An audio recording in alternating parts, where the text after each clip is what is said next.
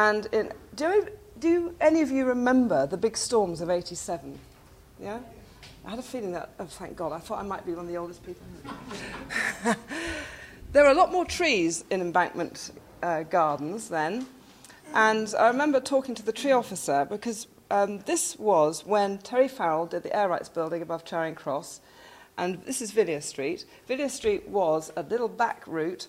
On the right, as you came up out of Embankment Tube, was a sort of railings and there was shrubbery with lots of trees, and you sort of peered through, could get into Embankment Gardens. But this had to become the new front door to the Air Rights building.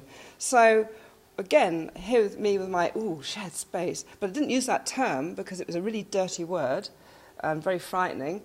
We just took, let's see if I've got an image here, paving edge to paving edge, building edge to building edge. We carpeted it in then I'm afraid, the ubiquitous concrete block, which was pretty trendy then.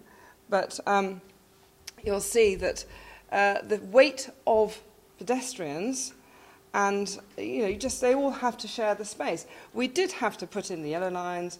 In some of the spaces, it's flush curb.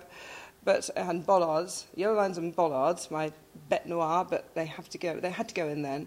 But we did get to some sort of unusual elements in with the sort of different curb heights and whatever. But this was done in '87, and so that sort of thing was still happening. I have to just go back